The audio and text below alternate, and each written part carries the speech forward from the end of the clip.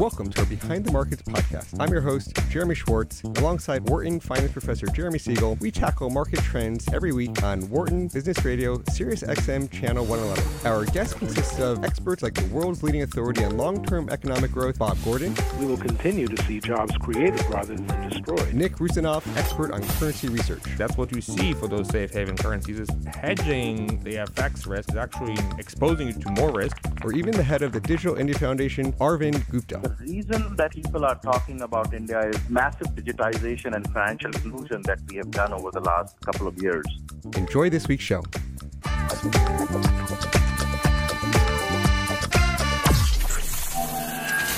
Welcome to Behind the Markets here on Business Radio, powered by the Wharton School. I'm Chris Gennady, Associate Director of Research at WisdomTree, hosting today alongside Jeremy Schwartz, Director of Research at WisdomTree. Please note that our discussion today is not a recommendation for any trading strategy, nor tied to an offer or sale of any investment product. The views of our guests are not those of WisdomTree or any of its affiliates. We've really got a great show today. In the first segment, we'll be talking about events happening in Europe that are affecting the markets, including Brexit, the Italian economy, and others. And in the second half of the show, our focus will be on Fed policy, and we'll get some market commentary as well from our other host of Behind the Markets, Wharton Finance Professor Jeremy Siegel, author of Stocks for the Long Run and the Future for Investors. So at this point, Jeremy and I would like to introduce our first guest and welcome Manish Singh to the program, who is Chief Investment Officer at Crossbridge Capital, overseeing about $3 billion in multi-asset investments. I must note that Manish has been a client of WisdomTree Europe. Manish, welcome to the program today. Thank you, Chris, for having me. I know that from our prior discussion, both we here in Philadelphia, Pennsylvania, as well as you in London, are enjoying some rather interesting late winter, early spring type weather. But I'd be curious to ultimately get a sense of some of your background and just to help introduce yourself and your experience to our listeners today. Sure, Chris. Thank you very much. Yes, so I was in actually Moscow last weekend. It was minus 18 degrees. Oh, wow. So it seems I have brought the Moscow weather with me to London because it's been snowing here for the last 3 days. As far as my background, so I have my undergrad degree from IIT Bombay, Indian Institute of Technology Bombay in chemical engineering. And then I did my master's in finance in UK at Cranfield School of Management. And I have a CFA charter. I started my finance career at UBS Investment Bank in 2004. On the fixed income desk, European securitization, which is no more. And then I moved on to Societe Generale, where I had two roles. One was in quant research in European equities, and the second one was on buy side in portfolio management. So I have done 3.5 years of sell side and remaining over 10 years now of buy side. And almost 6.5 years ago, I moved to Crossbridge Capital, where now I am the CIO. And as you mentioned, we manage over $3 billion client money. And so I'll be honest with you in the sense that both of us have been traveling throughout Europe these past few weeks. I was on a flight coming back yesterday from Brussels, and I got off the plane, and suddenly I was just bombarded with all sorts of news about something that you had actually written about, I think, a few weeks ago, tariffs and trade protectionism, and of course connections are being made to China and NAFTA and all these different consequences, as well as even the European Union. So I'd be curious to get your initial reaction. I know it's still early in terms of things being announced, details being fully fleshed out, but your initial reaction to yesterday's trade policy announcements. Yeah, so I mean, Chris, what I find interesting is that I don't think China can really, U.S. can really compete if it's about who can make steel cheaper. I think that battle has been long won by China, and I think it's very difficult for anyone else to win it. The U.S. should really concentrate on value-added product. So when I hear this about tariff on steel, and then using a national security measure, i.e., these things are not good for U.S., I find it strange. So I see this more as a political gimmick and Trump talking to his base rather than it really helping America. Now, should we take these tariffs or fears of these tariffs seriously? I think we should, because, this is how accidents happen, that people just take things lightly and think, wow, this is never going to happen. And lo and behold, it happens. I mean, in 1930s, I think, apart from Churchill, many few people believed what Hitler had written in Mein Kampf. So, I think you always have to take things seriously if a policymaker is mentioning about it. But to the larger point, I don't think this really helps America. I think it is rather going to hurt America. And as you've seen already, people are talking about countermeasures and all, and it's going to be really bad for everyone. So that is going to be devastating for markets, devastating for everything else. So what we saw in the afternoon is that how you had Wilbur Ross, who came on CNBC, and he made his comments about, it's not going to have a massive effect, and he tried to mollify the market, and you saw the markets are back up. But if you're looking internationally what is happening, I think China is a power to reckon with. And I would say that, U.S. and China has to really work together, and that is going to help the world globally. Where I really take a dim view of Europe is that, Europe is far, far more reliant on exports. So if you look at Germany, and if you look at what makes up their GDP, I mean, over half the GDP is on exports. Some people say even higher than that, which means you're relying on other people's goodwill to buy your product. So I see Europe more exposed to these trade wars and tariffs than, say, China. But ultimately, it will be bad for across the board for everyone. And so it's interesting because, of course, and throughout my travels in Europe, everyone starts off maybe talking about the U.S. picture, U.S. politics, U.S. policy. What can we expect from the Trump administration? But then we look abroad and we start thinking about things in statements that I've heard now for a few years, which is the European growth story is maybe a few years behind that of the United States. But there's a lot of positives potentially on the ground, whether it has to do with consumption or other sort of economic sentiment indicators. I mean, would you agree that the picture in Europe is positive and could continue its expansion a bit longer even than maybe the U.S.? Well, I mean, I would qualify European story in the way. I mean, if I look at overall picture and how it is evolving and how things have been and where I see Europe is going, I don't think it's positive. But like with anything, if you're coming from a low base and things have been really bad, then you could have few quarters or even a year of people get overexcited about, Europe has come back and Europe is doing very well. I disagree with that notion because I think that nothing has really happened on the structural side. I mean, what has happened is that ECB has bought the bonds, yields have fallen, and people have been rejoicing because, cost of capital is low and you can borrow and ECB is going to, you get issue bond and ECB will buy a bond. So if people think that ECB will be in the game forever, then yes, you should buy Europe because I think they will keep the yields low and you will be fine. But when it comes to structural measures, I haven't seen that. I mean, there has been a lot of talk about it, but we haven't seen any measure. And on top of that, you have Brexit, which is also going to add complications for Europe as a whole. I mean, let's look at Italy, third largest economy in the Eurozone. I mean, that country has not grown meaningfully for over 2 decades. So it's not as much that Italy has a debt problem. Italy has a growth problem. Because if you grow, then you can bring your debt down, and Italy hasn't done that. So I really see Italy as the crisis point, whenever it happens. I mean, it could have happened 3 years ago, 4 years ago, but then ECB came in and brought all the yields down. And across the board for Italian corporates, the cost of capital has fallen by more than 2%. So, of course, you can continue being in this game and you can continue thinking that things are going well.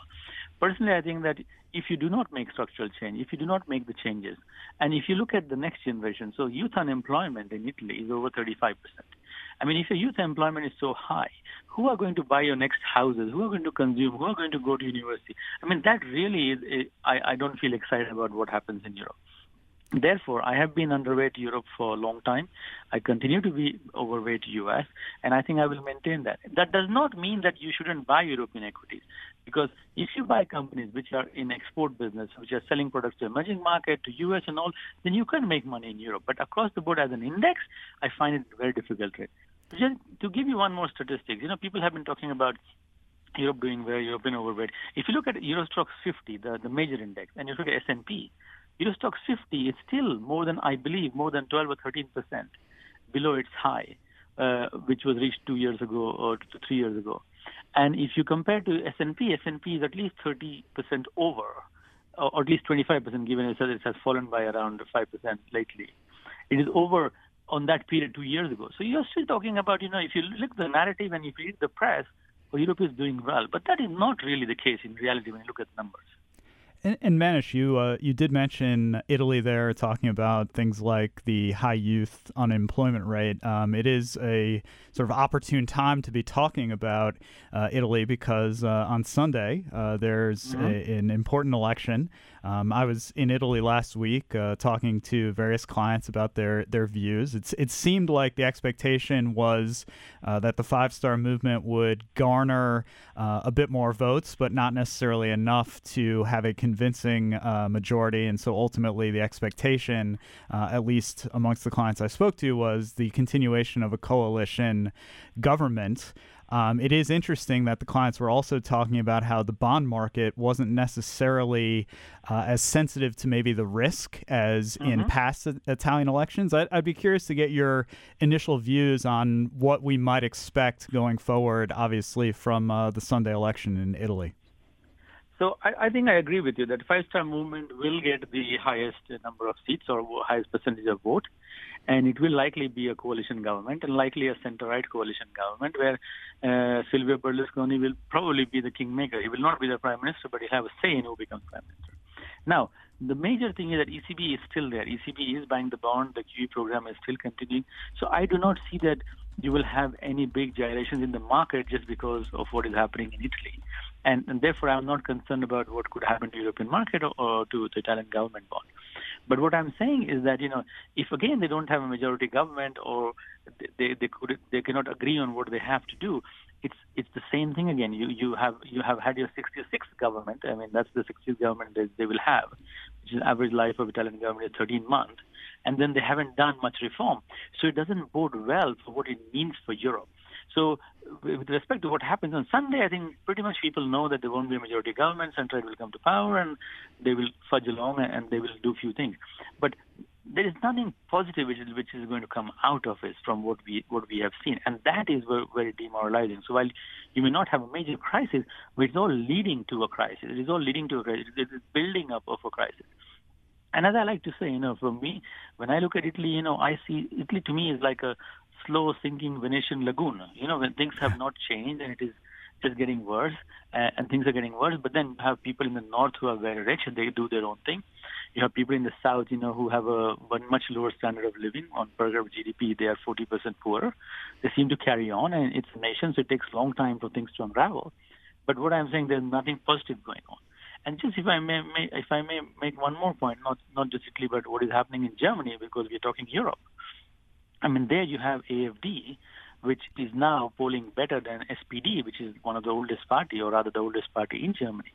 So when I look at Europe and I look at Germany, where it seems like political crisis is building up, Italy not growing, France just fudging along and getting along somehow, it doesn't give you confidence that the Eurozone has really understood what they should be doing. And then you have exceptional youth unemployment in Italy, in France, and other parts, and Spain. So what does it mean for future? And that worries me about Europe. So I just want to pause for a moment, reintroduce our guest. You're listening to Behind the Markets on Business Radio, Sirius XM 111. I'm Chris Gennady, working today alongside Jeremy Schwartz. And our guest this half hour is Manish Singh, Chief Investment Officer at Crossbridge Capital. I wanted to invite Jeremy into the discussion at this point. Manish, thanks again for joining us.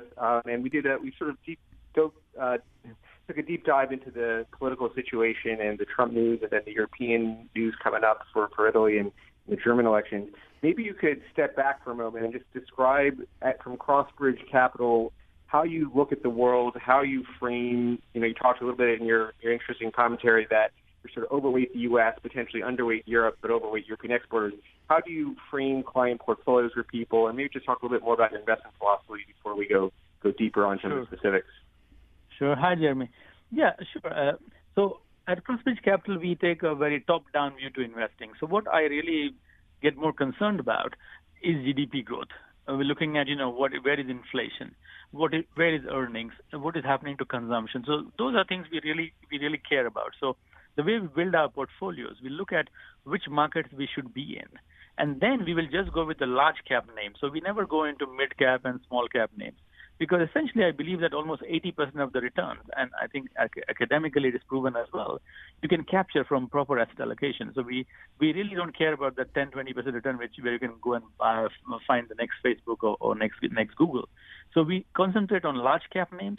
We do single stocks in US and Europe, and everywhere else we use ETF. That's how the philosophy of our investing is. Now, in terms of how are we positioned, as I mentioned, I mean, we are US overweight, Europe underweight, but as I said, we go with specific stocks. So we are happy to take specific stocks with exporters or where they are going to benefit as an exporter. And I have a genuine belief that the emerging market allocation has to continue to grow, because that's a structural change which is happening in the world, and that allocation will continue to grow.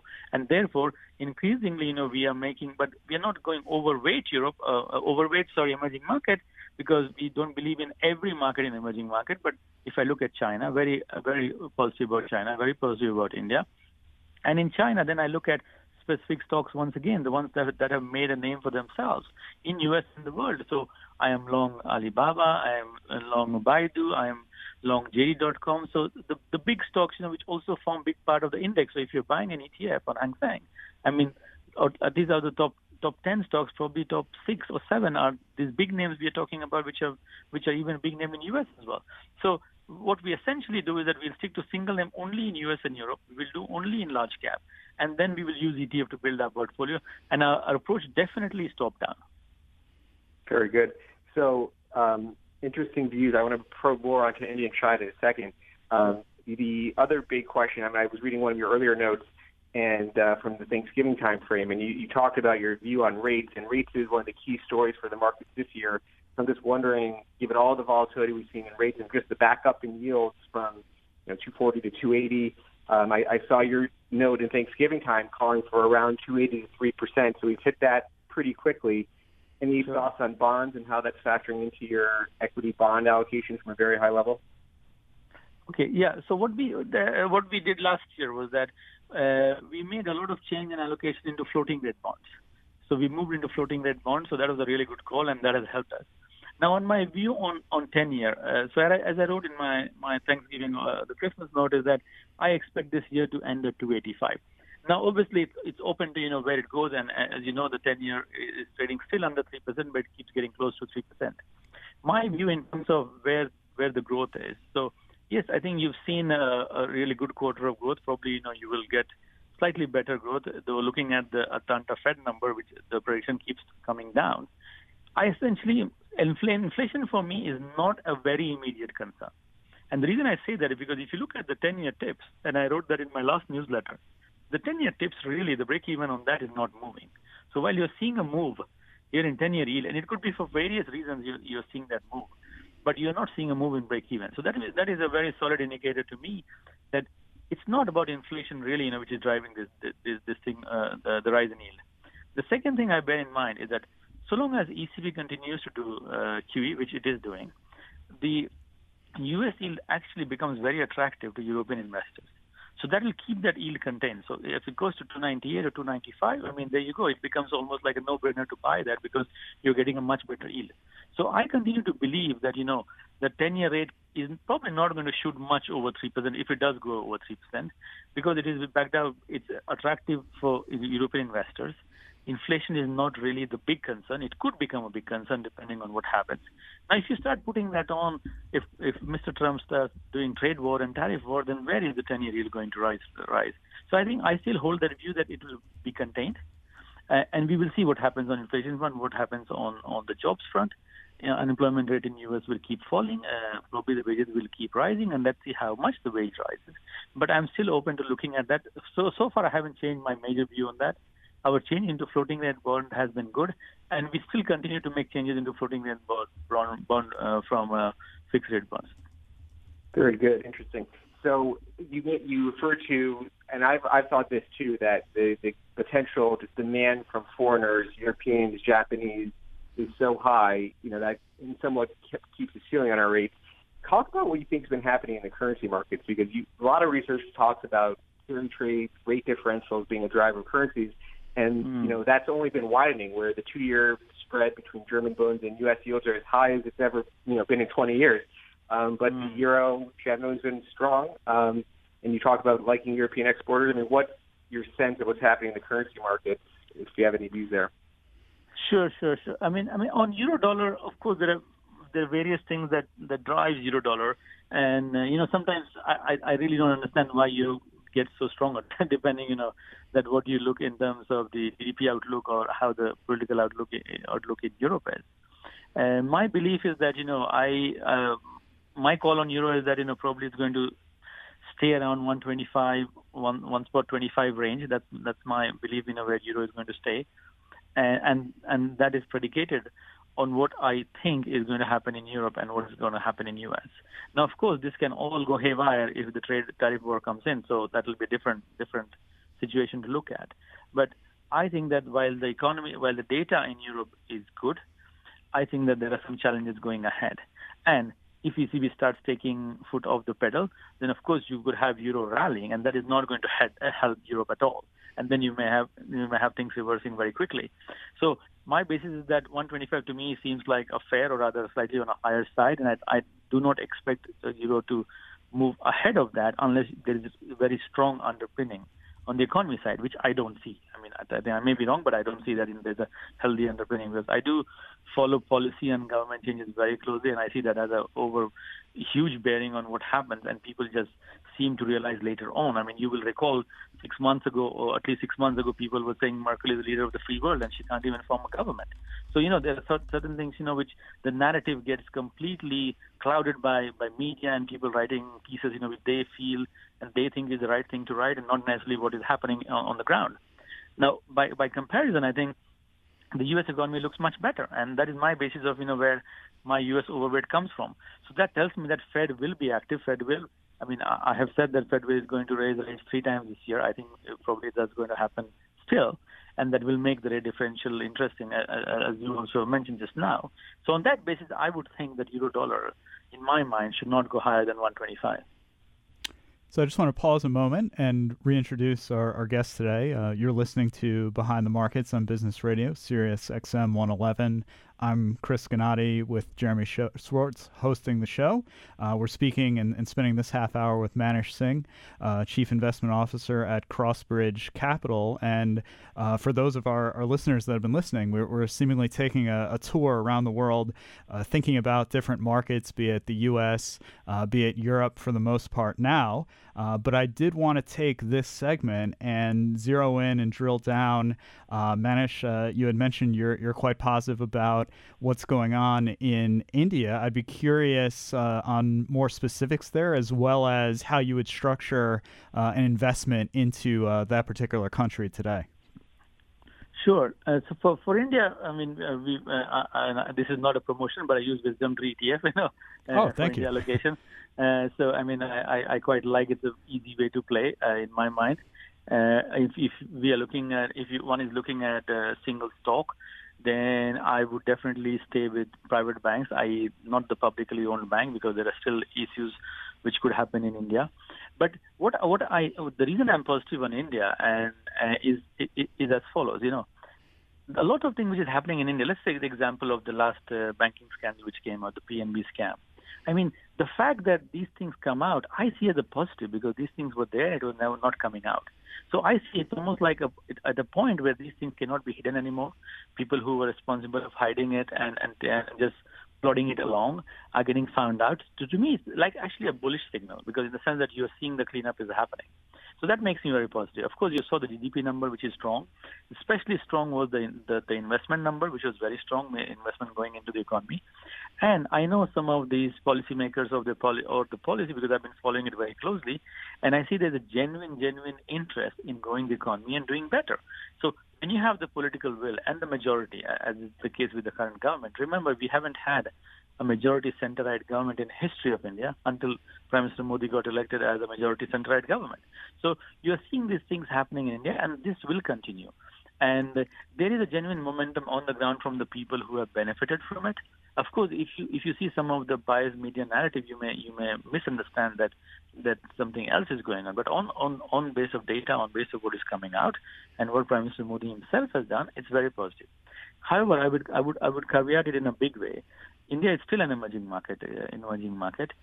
Dollar can still play a big role in terms of what happens in India. And so I think you have to be careful about you don't go overboard completely and lose track of what India is doing. So, however, I would say that if you were to keep your money in Indian equity and leave it for 5 or 10 years, you will be making a lot of money. I mean, that I strongly believe in, even though you will have volatility on the way in what is happening.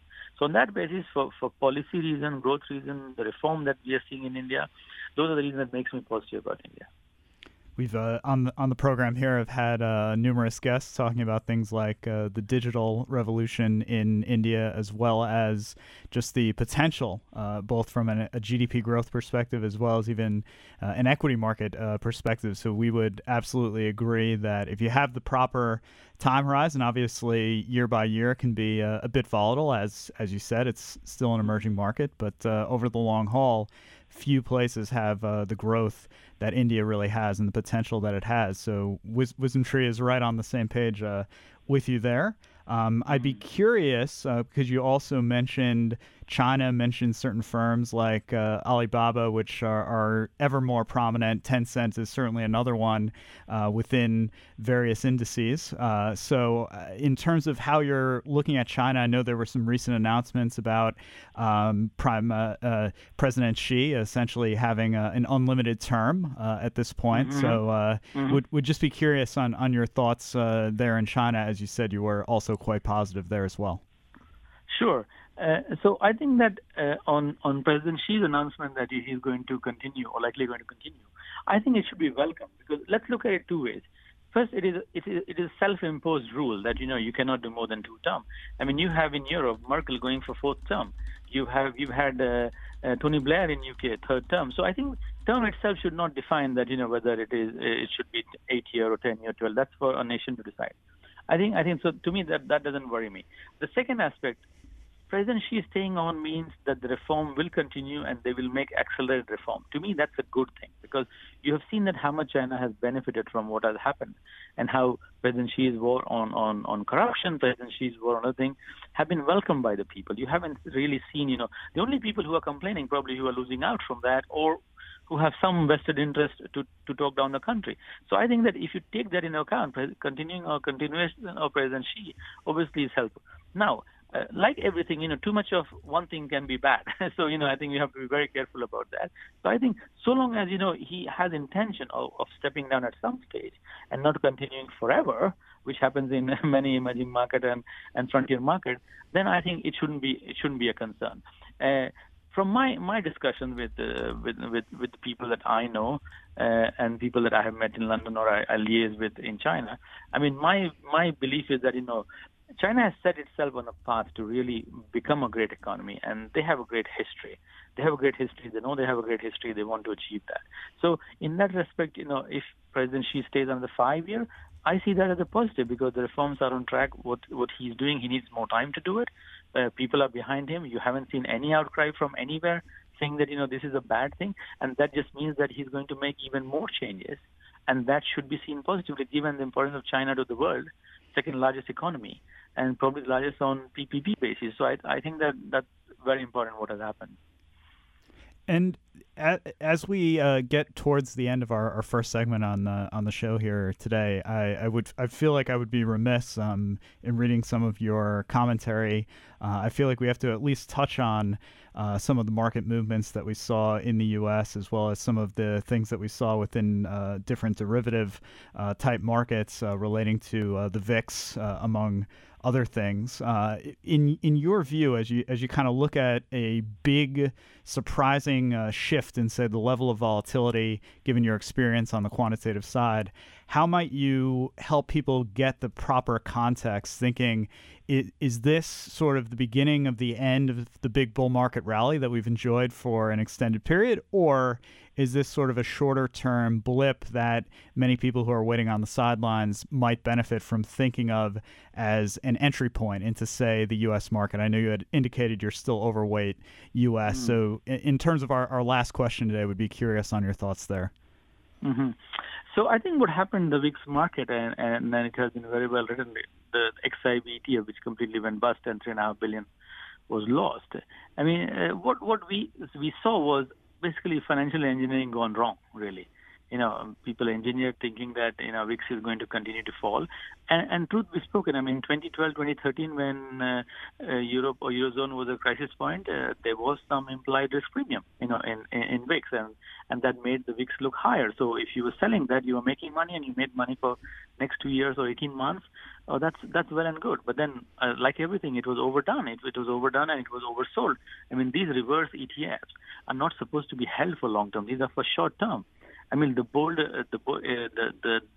prospectus for XIV says in bold and underline that if you hold your ETNs as a long-term investment, it is likely you will lose all or substantial portion of your investment. The long-term expected value of your ETN is zero. So they told everyone that the long-term value is zero. So I don't think it's a case of mis-selling also. It's just people not understanding what they're buying. Now, to your point about should one get into the U.S. market? I mean, I think that at some point, the cyclical recession has to come. What we will see is that, we will be going back to a normal cycle when you have the next recession, which probably is going to happen sometime maybe next year or maybe end of this year, next year, but definitely in first term of President Trump. That should not be a worrying sign, which just means that you have come out of zero rates and you're back in a normal cycle. What you have seen now with VIX ETF and the vol is that you're back to two-way market, i.e. you have to think about should you be just holding on and then see whether you can make money or should you be doing some short-term trades. So I think that the market clearly now will become a short-term trade market where you will have to look at stocks that are winning and stocks that are not going to do well. So I think that is the change. But if you ask whether people should be investing in U.S. equities, absolutely. I think that, as I mentioned right at the beginning of the program, and the U.S. growth story is much better. U.S. structure is much better. King dollar is the king dollar, and I think that the dollar that adds a lot of value. And I know people keep talking down the dollar, but it takes a long time and substantial amount of time to replace a strong currency. I mean, the reason sterling got replaced and it took a long time for dollar to replace sterling was because of petrodollar. I mean, if U.S. had not done all those deals with Saudi Arabia and made a dollar the base currency for oil trading, I mean, dollar would not be where it is. So is Petro Yuan going to replace that? We shall see. Of course, China is going to try that. They know that they can't achieve yuan to be the major currency unless they influence all the financial institutions. So they have come up with their own financial institution in terms of the investment bank. So I think that there are lots of political changes and structural changes going globally, which may not be very evident to everyone now, but those things are happening in the background. But I strongly think the dollar still has a long to run and still has a lot to prove. Of course, it depends on what Mr. Trump does. If he decides to follow foolish policies, then that may come to an end sooner than being played now.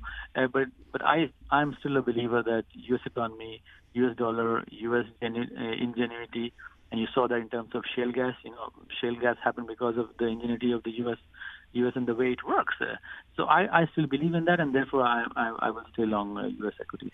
So Manish, I absolutely want to, on behalf of Jeremy and myself, thank you for being a guest on our show today. I was able to, prior to the show, really Google your name. Your blog came right up, so I would absolutely encourage any and all clients and prospective clients to take a look at Manish's blog. There's really a lot of great points there on the markets. To the rest of our audience, please stay tuned. After a short break, we'll turn our focus over to the Fed. I'm Chris Gennady, hosting today with Jeremy Schwartz on Behind the Markets, Sirius XM 111. Welcome back to Behind the Markets here on Business Radio, powered by the Wharton School. I'm Chris Gennady, Associate Director of Research at WisdomTree, hosting today alongside Jeremy Schwartz. As I said going into the break, we're going to turn our focus now to the Fed for our second segment. Our guest today is Professor Tim Dewey. Tim is a prominent Fed watcher who writes a blog about monetary policy and economics. Tim, welcome to the program. Thank you for having me here. Tim, I'd love to start off by helping to introduce you with your background and think about how our audience can kind of get familiar with your experience. I know something I'd be curious to hear in your opening remarks is how long have you been following the Fed quite closely? Since 1999, I think. I was working for a firm in Washington, D.C. called the G7 Group at that point when I started it, doing that line of work. Then I subsequently moved back to Oregon and became re-involved in it somewhere prior to the housing bubble / crash, so around 2004, 2005. So I've been doing it basically for going on almost 20 years here. And a lot's happened in those 20 years, to say the least. I'd be curious, as we sort of open the program here, and on our last segment, we talked about it from sort of one perspective, but clearly, if we were thinking on say Monday, what we'd be talking about here on Friday, we would say 100% Jerome Powell is testifying before the House, before the Senate, and it's important to dissect any and all comments that he makes to try to get any sort of signals that he may either consciously or unconsciously send as to the path forward for monetary policy. But of course, yesterday we've had some interesting announcements from the Trump administration. So I would be curious on your take, having looked at these types of matters through the years. How important are things like the tariff announcement to essentially factoring into thinking about the path forward for an institution like the Fed? Because, of course, on the face of it, they say unemployment and inflation, but in practice, it's quite clear that they look at a whole host of other things. So I'd be curious on your thoughts there. Right. It all depends on how all of those other things factor into their forecasts for their primary objectives, which is full employment with low sustainable prices, right? So to the extent that the trade we can view this tariffs as something like a supply side shock, right? Where now we have higher prices and probably a constrained output as a result of these kinds of tariffs. The response, I think, for the central bank would be, well, maybe this is going to take a little bit of growth off. To the extent that there's somewhat higher prices, they would say it's likely that these are to be temporary, so they're not going to be a persistent impact in the inflation mechanism. So we don't really have to worry about that too much. So the net result would be something like maybe we can not scale back interest rate forecasts. But before I say that, I want to caveat that the tariffs themselves at this point are fairly small, and I would not expect them to have those kinds of large macro impacts that could shift policy like that. And I'll be honest, in the sense, for the last 2 weeks, I've been traveling throughout Europe, had some meetings in Italy, had some meetings in Brussels, and I feel like every start to every client conversation was about the Fed and about the various thoughts that we might have on the path forward. And of course, the consensus seems to be around 3 rate hikes with a continuation of the lowering of the reinvestment of the interest on the balance sheet instruments and gradually starting to wind that down. I'd be curious how someone with your experience would sort of start at the consensus view and then help our listeners sort of dissect how they should essentially factor in the probability that either we might have 4 hikes or we might have 2 hikes. What are some of the key things that someone in your position might be looking at to help just general people have a better idea of what the Fed is looking at and what they're thinking of and how it leads to the policy that we actually see meeting to meeting? Right. So that baseline of 3 rate hikes really stems from the Federal Reserve's most recent summary of economic projections, where policymakers put down their forecasts for GDP growth, for unemployment, for inflation, and for interest rates. And we divine a central policy path from that that generally comes from the median policymaker vote on, for example, not vote, but median policymaker view on where interest rates are likely to head in the near term and longer. So that's where that comes from. Now, to be honest, that's not really it's not a consensus view of the institution. That's sort of a guess of where the consensus view would be given the forecast, but it doesn't really represent an official forecast for the Federal Reserve. That said, that sets an expectation that policy is likely on target for 3 rate hikes this year, and then 2 to 3 in 2019. So that's where that basic expectation came from. Now, when we think about how that's maybe evolved, we look at really what's happened since that last forecast was released. And so that was in the middle of December. Since then, we've seen a fairly solid U.S. economy. Hasn't shown a lot of signs of weakening, and if anything, shows signs of strengthening. You can look at the Institute of Supply Management report this week, which was very positive for manufacturing and suggests the U.S. economy is on a fairly strong cyclical upswing. So you look at that. You also look at maybe policy changes have been announced since then. So, for example, the spending increases that we saw with the bipartisan spending agreement. And you look at these things and say, well, what's going to be the most likely direction in the change of forecast? And then how is that going to impact the likely direction of the interest rate policies necessary to maintain full employment and stable prices? So I think when we look at what's happened since the last time we saw these forecasts, we would conclude that on net there's going to be forces that risk an increase that cause us to think that there's a risk that we're going to see an increase in those forecasts for interest rates for this year and next year. So I want to pause for a moment. I'm Chris Gennady, hosting today with Jeremy Schwartz. You're listening to Behind the Markets on Wharton Business Radio, Sirius XM 111.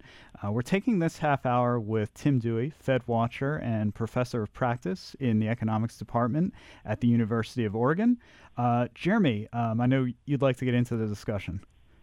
Tim, thanks for, again, joining us on the show again. It's always a pleasure to talk to you.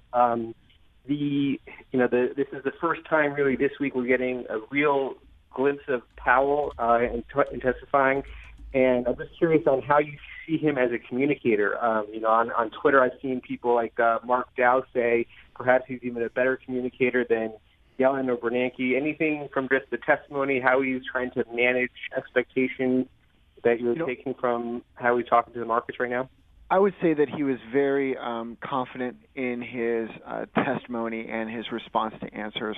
That he actually looked like he'd already been in the job for a couple rounds of this.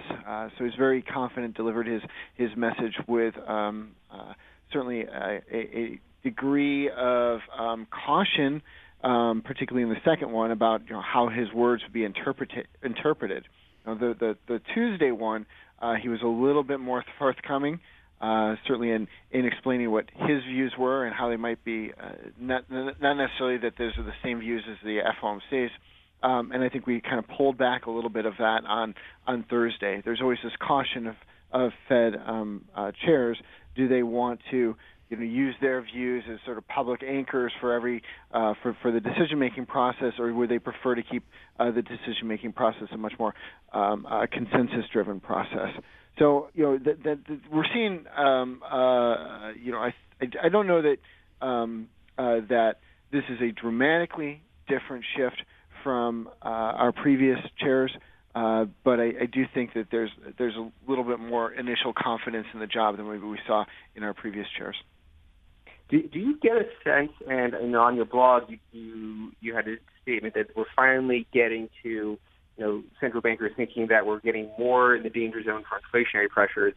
I know I saw Kaplan, the Dallas Fed, recently in Europe speaking, and he was trying to say there was all this volatility in the markets. He was counseling volatility is normal. People have been conditioned that the markets get volatile, the Fed steps back. Do you think this is the year they keep going, even in the spirit of volatility, or any sense you're reading on that management of volatility, inflation pressures, and just markets generally? I don't think the volatility that we've seen so far is enough to deter the Fed from continuing to raise interest rates. In the scope of what we've seen over the last couple of months, I think that the decline in stock prices we've seen recently is not terribly unexpected, and I don't think it was unexpected for the Federal Reserve. In fact, I think it's almost better for them that this happens a little bit sooner, so that the decline is not as great as it might be if stock prices had kept going up basically nonstop for another 2 months. So I don't think we're seeing that kind of negative impacts from these stock drops that would influence the Federal Reserve's decision. I think really what the Federal Reserve is looking at is how strong is growth right now? How is that feeding through our forecast? And already it looks like the pace of growth is likely to put a lot of stress on these forecasts for stable-ish unemployment this year and for stable and low inflation. And so, Tim, I'd be curious, jumping back in here, in terms of how you think about sort of the nexus of Fed policy. One indicator I know that Jeremy and I spend a lot of time looking at is the 2-year, 10-year spread. And you can go back, of course, to the late 1970s, and you see that usually when you get that inverted yield curve measured in that way, it presages a recession ultimately, because at that point it's where the Fed has raised interest rates so much that they've decided the risk of inflation is so high that they need to put the brakes on the economy. We heard our last guest, and we've heard others thinking about the potential that a cyclical recession in the U.S. occurs in 2019, but would be curious, again, with your experience, how you think about approaching that very important question really for all asset classes around the world. No, I think that's a great question. A 2019 recession, so you kind of have to back it up. So you take that yield curve story, which is very evident in the data. It is arguably the best longer run predictor of a recession. Typically, what you see is the Federal Reserve raises interest rates, and at a certain point, bond markets start to piece together. Well, maybe they've risen them too much, and we're going to expect interest rates to fall, and that tends to keep downward pressure on that long end of the yield curve. And that's usually the bond market signal that conditions in the economy are weakening, and we should be concerned about recession. What we've seen in the past is generally the inversion of the yield curve occurs almost a year, if not more, ahead of the recession. That's why it's a lot of people are hesitant to buy into that story, the yield curve story, just because when the yield curve inverts, actually some of the data is going to be looking pretty good. So then that gets you the question of well, what is the likelihood of this 2019 recession? Well, in order to get that, you'd have to have factors that are really driving up, I think, interest rates, so short-term interest rates, quite rapidly here in the next couple of months. And I don't see the Fed making quite that big of a change in that period of time. So if the Fed were to invert the yield curve by late this year, then the earliest I'd expect a recession would be late 2019. If the Fed didn't get around to inverting the yield curve until middle of next year, then we're looking probably at least another year out. So my view is that a recession this year is very unlikely. A recession in anything before the very late part of 2019 is very unlikely. If we're going to have an issue, I think it would be pushed off until 2020 or not.